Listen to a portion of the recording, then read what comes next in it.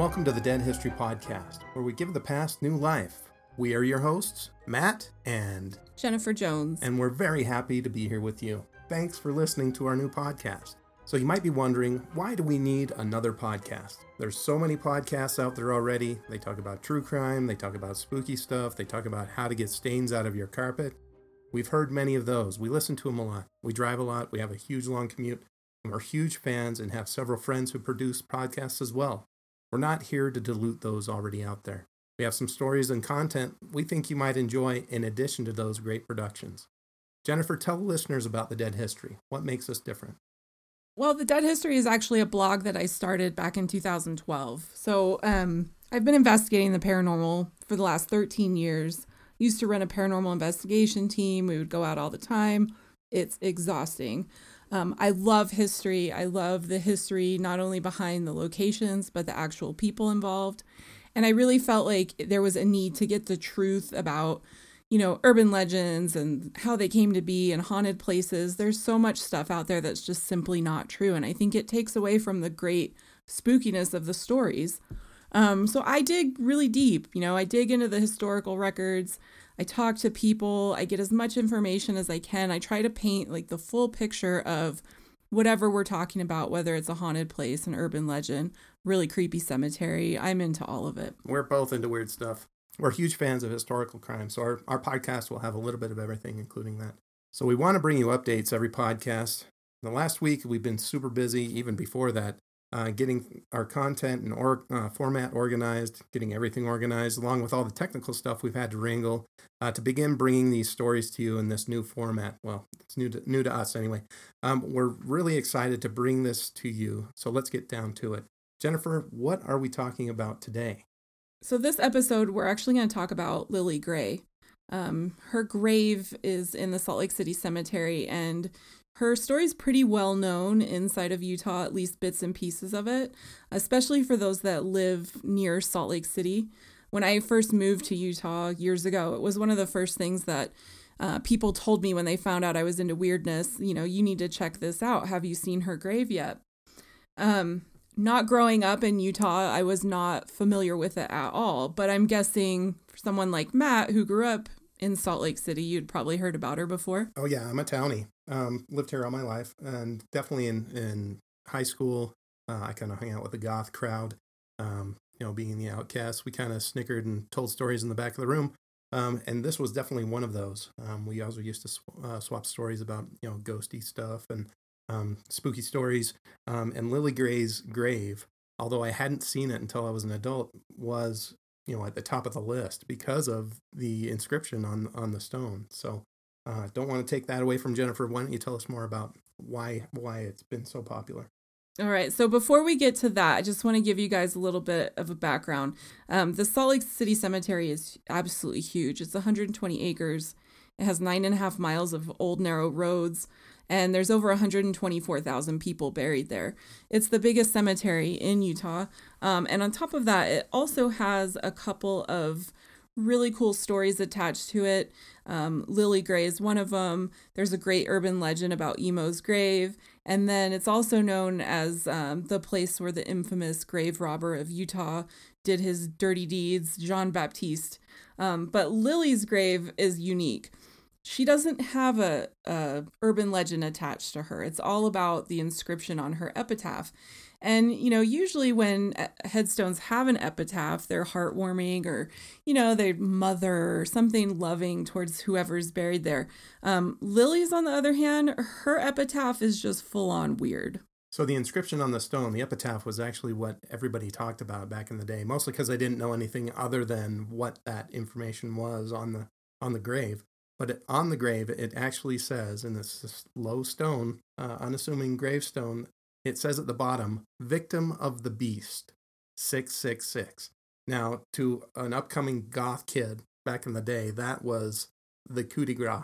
I mean, aside from Emo's grave, and we'll get to that to another time, but having 666 on your headstone, victim of the beast, 666, that's pretty freaking creepy. I mean, that's pretty hair-raising. So her story was definitely, top of the list of what these creepy little kids all in black sitting in the back of the classroom would be talking about. So with her epitaph, over the years, and especially I think they probably really took off in the late 70s, early 80s, people started coming up with all of these explanations that would help make sense of why this would be on this woman's headstone. And the more popular ones were that she was murdered in some horrific fashion. She was a follower of Aleister Crowley, who you might know was often referred to as the Great Beast. And then the one that makes me laugh the most, because satanic panic of the 1980s, was that she was a Satan worshiper, and this is how she was showing her, I guess, love of Satan, or that she was murdered by Satan worshipers during a satanic ritual. Right. It definitely paints a sensational picture with just a few words, right? Victim of the beast. Did Satan come up out of the pit and take her life or something like that? It definitely draws more questions than answers. The funny thing is, though, she died at the age of 78. So this wasn't, some young woman that was cut down in her prime that I think would maybe lead people to jump to that conclusion that she was murdered. But, people didn't have access to the information back then. In Utah, once someone's been dead for 50 years, their death certificate becomes public record. So anyone can access it and find out. And so for those of us in Utah, we had to wait until 2008 to be able to access her death certificate and find out what her actual cause of death was. And I hate to be the bearer of bad news. Wait. It wasn't incineration. It wasn't like crushed by some brimstone lava coming out of some sort of hole in the ground or something like clawed, like Carrie style, pulled down into the earth. Nothing like that. No.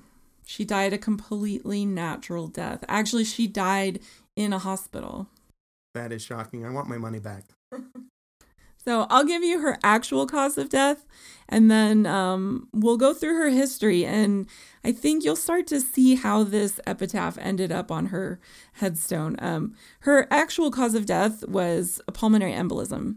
So she died from a blood clot in her lungs. It appears that she was probably fairly sick towards the end of her life. She had renal insufficiency, nephrotic syndrome.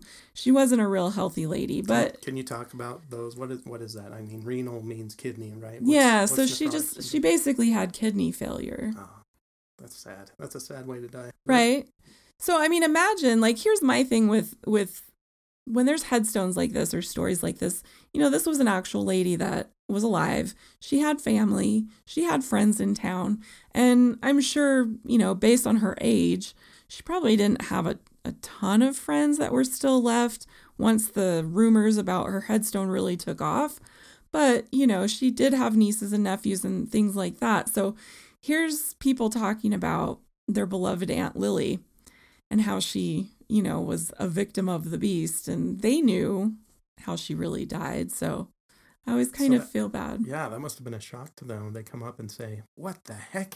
Yeah. This nice old lady that I used to know that died of kidney failure in the slow, painful, sad way. Somebody wrote this on her stone. What could have led to that?" Right. It gets weirder. I can't wait to hear. What was Lily's life like before she died? I think her life was a little bit on the strange side.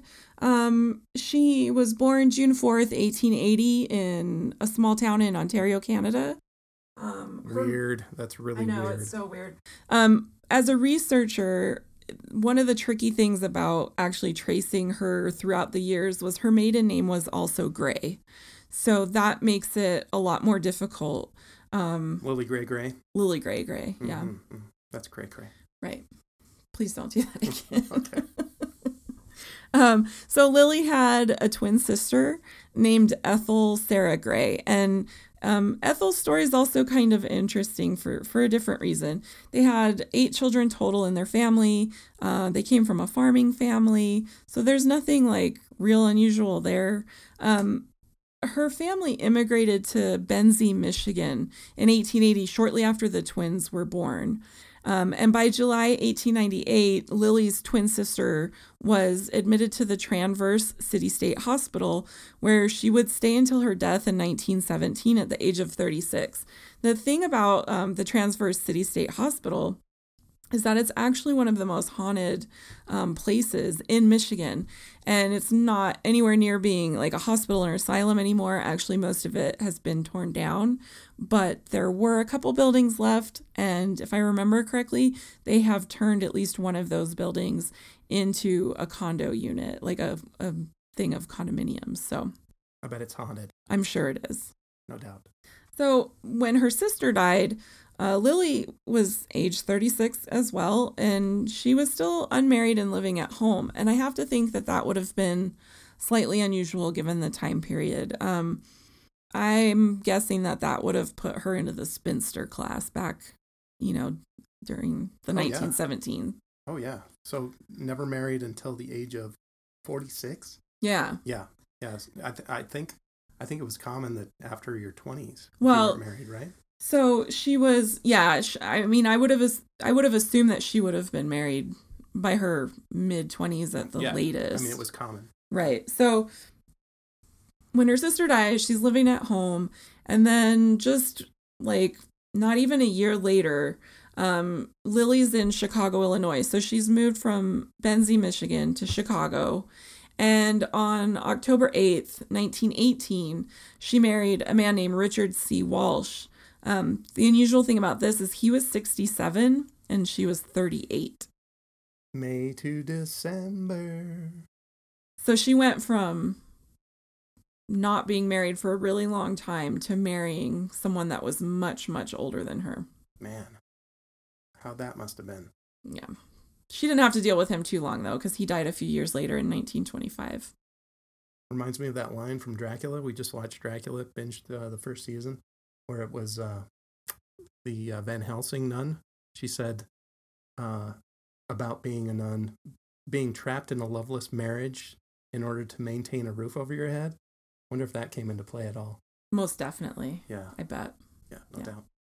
So, less than a year after Richard's death, Lily remarries. She marries a man named Frank Zimmerman in November 1926. This time, they're a little bit closer in age. So Lily was 46 and Frank was 50. And they also both worked in the post office in Chicago. They seemed to get along really well and were married for 17 years until Frank died in August of 1943. Anything about what he died from? I don't remember offhand, but it was natural. Oh, so no chance of an insurance scam or anything like that? Well, I thought maybe she was, bumping husbands off, but no, they both died from natural causes, so nothing too weird. As far as they could tell in 1943. Right. Like, so after this, and the one thing, so I've been researching Lily for easily 10 years. And the one thing I've never been able to definitively answer is how she ended up in Salt Lake. Why did she move to Salt Lake? There was something that brought her out here. And from what I can tell, most of her family at the time was still in Michigan. She might have had a couple of relatives in Colorado, but I haven't been able to find that she had anybody in Utah. So I'm not quite sure why she moved to Salt Lake, but she moved to Salt Lake in 1950, and this is where she would meet her third and final husband, the enigmatic Elmer Lewis Gray. Right. Now, this seems like a good time to talk about the red herring that came up in the research.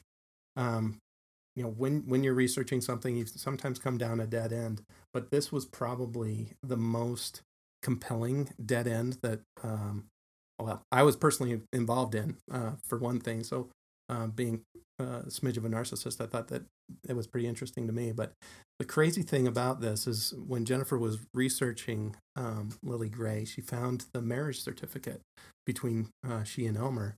And as a witness on the signature line on the marriage certificate was the name Betty Jones, which kind of rocked me because, first of all, my grandmother's name was Betty Jones. And second of all, Lily Gray and Elmer lived in merely adjacent to my grandmother's neighborhood, which totally freaked me out. So, my grandmother kind of worked at a store, a drugstore, Earl's, back in the day that was fairly central in the community. So we thought, kind of making up a story in our heads, maybe they met there, something like that. On top of that, the signature looked exactly like my grandmother's signature. Now, how far can you go off with a name like Betty Jones? It's cursive. Everybody learned the same cursive back in the day. It looked like Betty Jones. Betty Jones looked like Betty Jones. So we went down that rabbit hole for 3 months? Yeah, it was a long time. Like, we had relatives digging up old examples of your grandmother's handwriting to try to see if we could match the signatures. Right. And the tragedy was we couldn't ask my grandma because she had died only 4 months before we found this piece. So it was a huge mystery. But it turns out it was a red herring because Jennifer, being the brilliant researcher that she is, found that Lily had another friend named Betty Jones. Well, I didn't think it was that. I thought it was the ages. Your grandmother would have been like really, really young. That's right. So I mean, it's still besides that, it still technically could be your grandmother. It would just she wouldn't be able weird. to sign. She wouldn't be able to sign as a witness, right? In Elko. Well, she wouldn't have been I don't think she would have been underage. She wouldn't have. Well, what year was she born? Okay, so we went offline just for a moment. Turns out my grandmother would have only been 13 years old, so she probably wouldn't have been able to make the journey to Elko at that age. Plus, she wasn't even in Utah at that age. She was living in Idaho at the time. So, red herring. Thanks for taking that trip with us. Anyway, we should probably continue. Elmer was a real gem. He was a real peach, wasn't he? Yeah. So Elmer, I think if I had to kind of sum him up completely, is he never told the truth. Or very, very, very rarely told the truth. Was he like a member of the PLO, Pathological Liars? Yeah, like he would constantly make up stories. And it wasn't just in situations where, it might help him get out of trouble. It was like in random situations too, like filling out the draft card. Weird. What do you mean? Well, let's talk about him a little bit first. Yeah, okay. Let's do. So Elmer was from Butler, Missouri. He was born March 12th, 1881. So, very close in age with Lily. He was on the wrong side of the law from pretty much like jump. I don't think he didn't even make it out of his teen years without getting in trouble with the law. Even as a boy, everybody could tell? Probably. And everybody said if he didn't make it to greatness, that he'd go to hell? Is this a song? No, I made Where that am I up. missing? So Elmer, in between 1900 and 1909, he was sent to the Nebraska State Industrial School, which back then is pretty much like juvenile detention.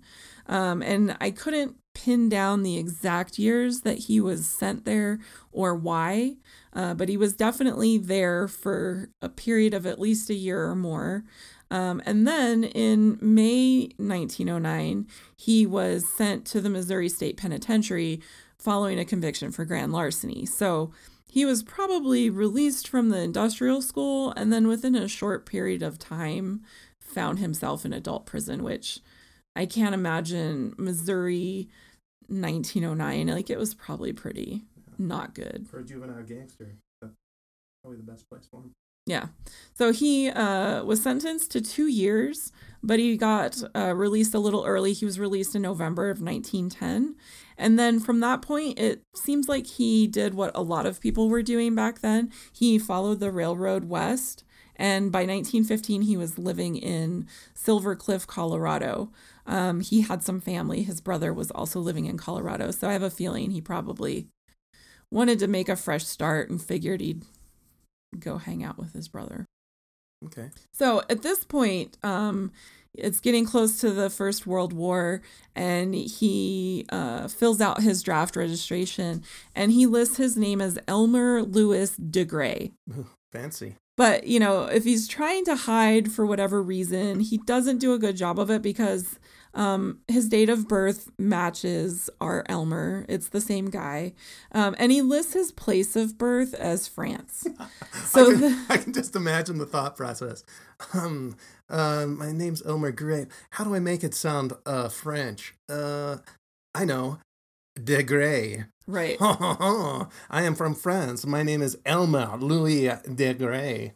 No. Yeah. No. So that's the first time, at least in the historical record, where you can see that he's, playing games. And it's also the first time that we get to see his signature, which his signature is extremely odd. And his signature remains the same weird signature throughout his life. And that is a great way to help me know that when I'm looking through records that even if he's changed things like his name or his date of birth, he's got that weird little signature. So I can totally say, like, this is the same guy. Yeah. And looking at the signature, I've got it here in front of me. It and we'll include it in some of the premium content, but it just looks like cursive, very well formed cursive, but it looks like you were writing it while you were going down a very, very bumpy road, or it was on a vibrating table or something like that. It's very tight, squiggles that make up the cursive. It's really interesting to look at. So 1915 and 1932, it seems that Elmer stayed out of trouble. He was living in Denver. Like I said, his brother lived nearby, so maybe having his brother that close kind of helped keep him on the straight and narrow. And he was making a living as a laborer. I have a feeling that he probably worked for the railroad as a laborer in some capacity, because it seems like he was often traveling to different hubs like Ogden or places in Idaho and things like that. So he would always kind of wind up in cities that were near a big train depot. But he didn't stay out of trouble for very long, because from 1932 to 1934, he was again arrested and convicted of larceny and was spending time in the Colorado State Penitentiary. And this is where we get to see him for the first time. And he looks, pretty normal, I guess. He doesn't look too crazy at this point. Looks like a shyster. Yeah, he definitely looks like a rogue. Kind of that twinkle in his eye and half smile. So after he gets out of the Colorado State Penitentiary, he heads to Utah. And this is where his biggest, I guess, trouble starts. By August 1937, he was in Utah, and he was caught breaking into the Camas. You got to get the Utah accent in there. Camas. I don't think that's ever going to happen. So he's breaking into the Camas confectionery building. Let me be your guy. Okay. He was caught by the building's owner. So is that like a candy store or a candy company or something? Factory? I mean, it seems like, from what I could tell, it looked like it was a candy store a little bit, and like a corner store, kind of like a Walgreens maybe would be today. Okay. But he was busted by the store's owner. He was immediately arrested and taken to jail. It doesn't sound like he put up too much of a fight. I'm not sure what he was thinking he would get. This my life. Arrested again. Back to jail. Right. Yeah. There's also there were some news articles around the same time of basically hobos that had been arrested or were brought in for questioning about car issues. Like, they not stealing a car, but they were caught acting funny around a car, like they were going to steal the car or do something to the car. And I didn't include it because I can't 100% say it was him. However, the name that was used would be one of his well-known aliases, and the time frames all fit. So he was constantly looking for trouble. What kind of aliases did he use? Like Guy Incognito, or? No, not quite. Not quite that bad. I'll get to it, though. I don't want to give it away yet. Okay. So he's taken to jail. He is charged with second-degree burglary, and this is where he gives his alias, which is Woodrow Lamb. That's more creative than his draft record. It is. I'm not quite sure where he came up with that one. In September 1937, he pled guilty and was sentenced to an indeterminate term in the Utah State Prison in Sugar House. What does that mean? Indeterminate? You're just like in there until you're in timeout until I say you're not? Exactly. Jeez. So they could, file for parole. Mm-hmm. Can I come out now? Pardons, which he filed a lot of pardons. I would too if I were sentenced to an indeterminate term. I mean, that's just question marks all over it. Yeah. So he is in the Sugar House prison, and this is kind of when he starts just going off the rails. He's filed for his first pardon like within a year of being actually sent to the prison. And in it, he claimed that he didn't know what offense he committed. He said he was never arrested. He never appeared in court. And he hadn't been able to speak with a lawyer because he was sick. So basically, Elmer's argument was that he didn't do anything wrong. He was never caught doing anything. He never was charged, went to court, nothing. Like, they just threw him in jail, which is weird because we have his signature on the charging documents. He signed it. So it's not like, Now, a pardon request goes to the governor, right? Right. So he's writing letters to the governor. Well, the state board. Oh, okay. I don't know if the governor would have reviewed him, but he's a busy guy. So his first story, because it changed, but Elmer's first story was that he was vacationing in Utah before going back to work in Iowa, which is strange because we know that he had been living in Colorado, and that he was currently being held hostage by Utah authorities. So that was his thing, that he didn't do anything wrong, and they just picked him up and were holding him hostage. Jeez, he is a storyteller. Yeah, well, it gets better. So then the next parole attempt was September 1938.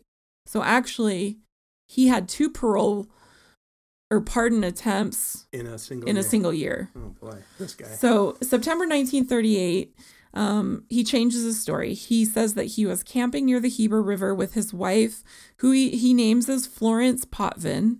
I've never been able to find any record anywhere of anyone even with that name that could fit the time frame here. But he was arrested with his wife Florence, he was camping near the Heber River with his wife Florence on August 6, 1937. Said that he was robbed and shot twice, and his wife was murdered and robbed of $1,600. Jeez. To give you an idea of the amount of money today, that would equal almost $30,000. So in cash, you're just carrying it around so he's saying while you're camping, right? That they're carrying around all this money. Good Lord. He went on to say that his car was stolen along with all of their personal belongings. And he didn't even try to explain what he was doing in the confectionery or why he, didn't have any gunshot wounds when he was arrested. Wow. He just insisted that he had been kidnapped by the state of Utah and was held without any trial process. At the very least, this is interesting reading for the parole board. Twice in a year. This is a treat. Yeah. Here comes this guy's story again. Well, what has he got to say? I'm sure he became very, very annoying to them very quickly. I'd be looking forward to the next page turner, What's the story this time? Yeah. Oh, camping with $28,000 on the side of the river. Interesting. Right. So 1941, he tries again. This time, however, instead of using Woodrow Lamb, he uses his real name. But he held to the previous story that he hadn't committed any crime and was being held illegally. And obviously, they still did not go for it. This time, for sure, I'm telling the truth, guys. Right. So January 1945, he tries again. He tells the truth. Still didn't happen for him. Finally, July 11th, 1948. He's now 67 years old, by the way. He is released from prison. So he served what? 11 years? Yeah. Okay, so that is the sordid tale of Elmer's history. Now we're going to move into when Lilly met Elmer and the next part of this varied tale of crime and craziness. Yeah, I wish that I could give like this great explanation as how the two of them met. But honestly, I have no clue. There's just nothing. There's, a lot of people might have bits and pieces in the newspaper based on things that they do, like she did when she was in Chicago. But once Lilly ended up in Salt Lake, there's nothing. But somehow they met. If I had to guess, I would say it was probably through church or something. I don't know. But on July 11th, 1952, so 4 years to the day after Elmer was released from prison, the two of them are getting married at the courthouse in Elko, Nevada. So at this time, he's 71 and she's 72. After the wedding, they rented a really small house. I have a picture of it. It's tiny. It was not fancy at all. In fact, it did not even have it didn't have an indoor bathroom. Yeah, so these houses at the time, they were tiny. You think tract houses are tiny. These were basically salt shaker boxes, just like a square with a bedroom, a kitchen, a parlor, no bathroom, unless you paid for the nice model or something like that. So would they have like an outhouse in the backyard? Yeah. No, it would be like an alley in the back, maybe, or you just kind of dug a pit back by the chicken coop kind of thing. That's crazy because this is 1952. Oh yeah. Okay, that's nuts. Mm-hmm. So for anyone that's interested, they lived in a house at 1216 Pacific Avenue. Their house was torn down many, many years ago, and today it's an apartment building. So there's really nothing to see there, but gives you an idea of where they were living. They're married 6 years. He doesn't seem to get into any trouble. It appears that he had been working as a butcher, or that's just another story he made up. I don't know. But Lilly died on November 14th, 1958 at the Salt Lake General Hospital. She was buried on November 19th. And her obituary was extremely short and to the point. I don't think Elmer wrote it because I don't think he was capable of containing himself to keep it so succinct. Like, it was basically all information and... Well, judging by the epitaph and the stories he would tell, who knows what kind of story he would tell, right? Right. I'm guessing, if I had to guess, I'm thinking that the funeral home wrote it based on information that he gave them. And, maybe he was giving them such weird stories that they were like, okay, we're just going to keep this short and to the point. And you pay per word. So maybe it was, we're coming up with stories. This is almost better than my Grandma Jones introducing him down at the drugstore or something like that when she was 13. But, it was a short obituary, obviously low cost, very few words said. Who knows how much involvement Elmer had in that. But it sounds like he was kind of off the rails by then anyway. Yeah. So Lilly and Elmer, not only did they obviously never have children together, but neither of them had children in their other relationships. So at the time of Lilly's death, the only family that she had was some nieces and nephews. And I don't believe they lived in Utah. But like I said, I wasn't able to totally pinpoint that. Following Lilly's death, Elmer kept a pretty low profile. His name popped up from time to time, but it was mostly him placing ads in the newspaper looking for a live-in caretaker, which tells me he was not in good health. Right? So Elmer died on Halloween Day, 1964. He actually died in a local nursing home and was pronounced dead on arrival at St. Mark's Hospital. He was 83 years old. Wow. And Elmer doesn't appear to have had any family left at this point. If any of his siblings were still living, they were either in Missouri or Colorado, and no one came forward. So there either wasn't a good relationship there, or they didn't know. I'm probably in and out of touch too because of his stretches in prison. Right. So he died. And funny thing is he is buried like on the far, like the opposite end of the cemetery. You would think that they would, have been buried next to each other, but he's really far away from where she's buried. Well, and she's all in single plots up there as well. Can't imagine they had too much money to reserve a plot for him at the time. They both died pretty elderly at the time. Funny thing is Elmer's actually buried across the street from my family's plot. So we looked all over the place and took a stroll, and it's like, oh, there's the family plot. Oh, there's Elmer. It's so wild. So we can kind of visit him when we visit ours too. His headstone is totally normal, really basic. Name, date of birth and the date of death, and that's it. Mm-hmm. But we need to get back to her headstone because he's the one that was responsible for that epitaph. That's right. Now, how old was he when Lilly died? Because she was like 72, 73, right? Let's see. So she would have been 80? Yeah. 78. She was 78. Yeah. And he was a year younger, so he was 77. Okay. So 78, 77. Obviously not working a whole lot. Short on money. Managed to pay for Lilly's headstone and puts that on it. Right. Yeah. So obviously, like, he's still holding a grudge for something, right? Something with someone. Yeah. I think the answer is I don't think he was a fan of government, Mm-hmm. and especially Utah government, it seems to me. But that's the theory, that he hated the state government. He somehow blamed them for her death.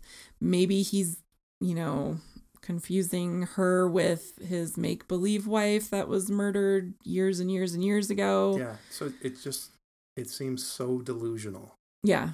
That somebody would write that on a headstone and have this old lady remembered for that. I mean, it's great.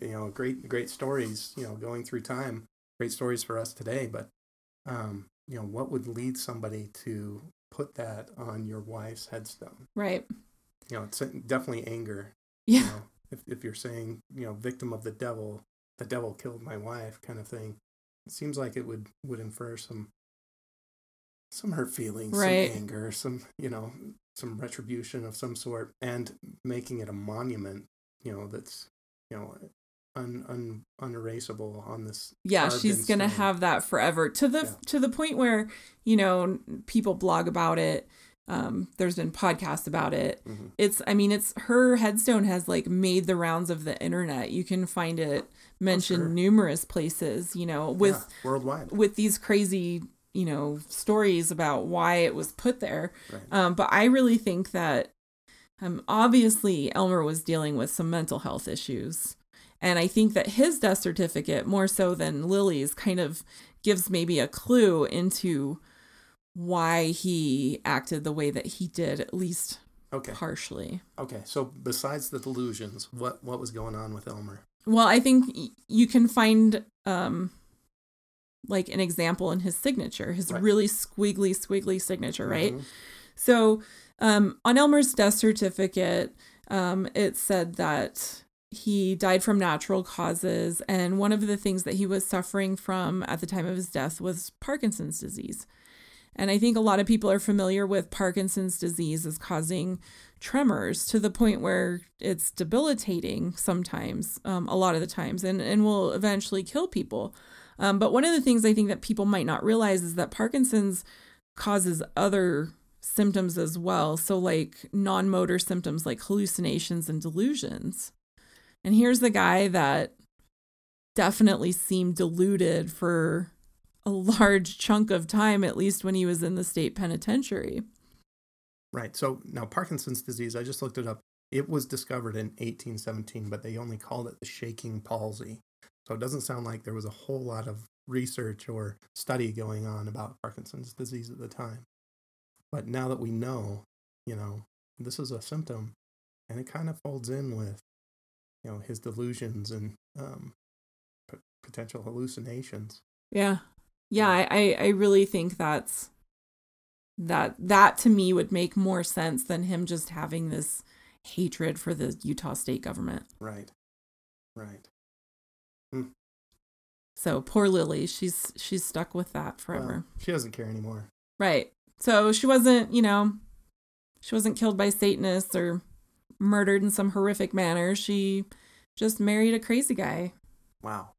Wow. Well, So be careful who you marry because you don't know what'll end up on your headstone. That's right. That's right. What do you want on your headstone? Actually, I kind of want something crazy so then people have to dig and figure out what really happened to me. Cool. You better start thinking about it now. Yeah, yeah. And I screwed up the joke. I should have asked you what you wanted on your tombstone, because then I would have said pepperoni and olives. Oh my gosh. Well, that's the episode. I hope you guys enjoyed it. We'd really love to hear feedback from you. We're putting together a Patreon program as well so that you can help support us as well as get amazing spiffs. We're putting the program together. We'll have a link to it in the show notes. We'll be including premium material for subscribers as well that you're just going to love. It really helps to illustrate the story. So anyway, we hope to hear from you. You'll hear from us soon. We're having a blast doing this, and we'll have it out to you. And hope to hear from you again soon. For more information in the meantime, you can always visit thedeadhistory.com. You can also find us on Facebook and Instagram under The Dead History. So we would love, like and comment, leave us any feedback. We'd love to hear from you. Awesome. Thanks, everybody. Take care.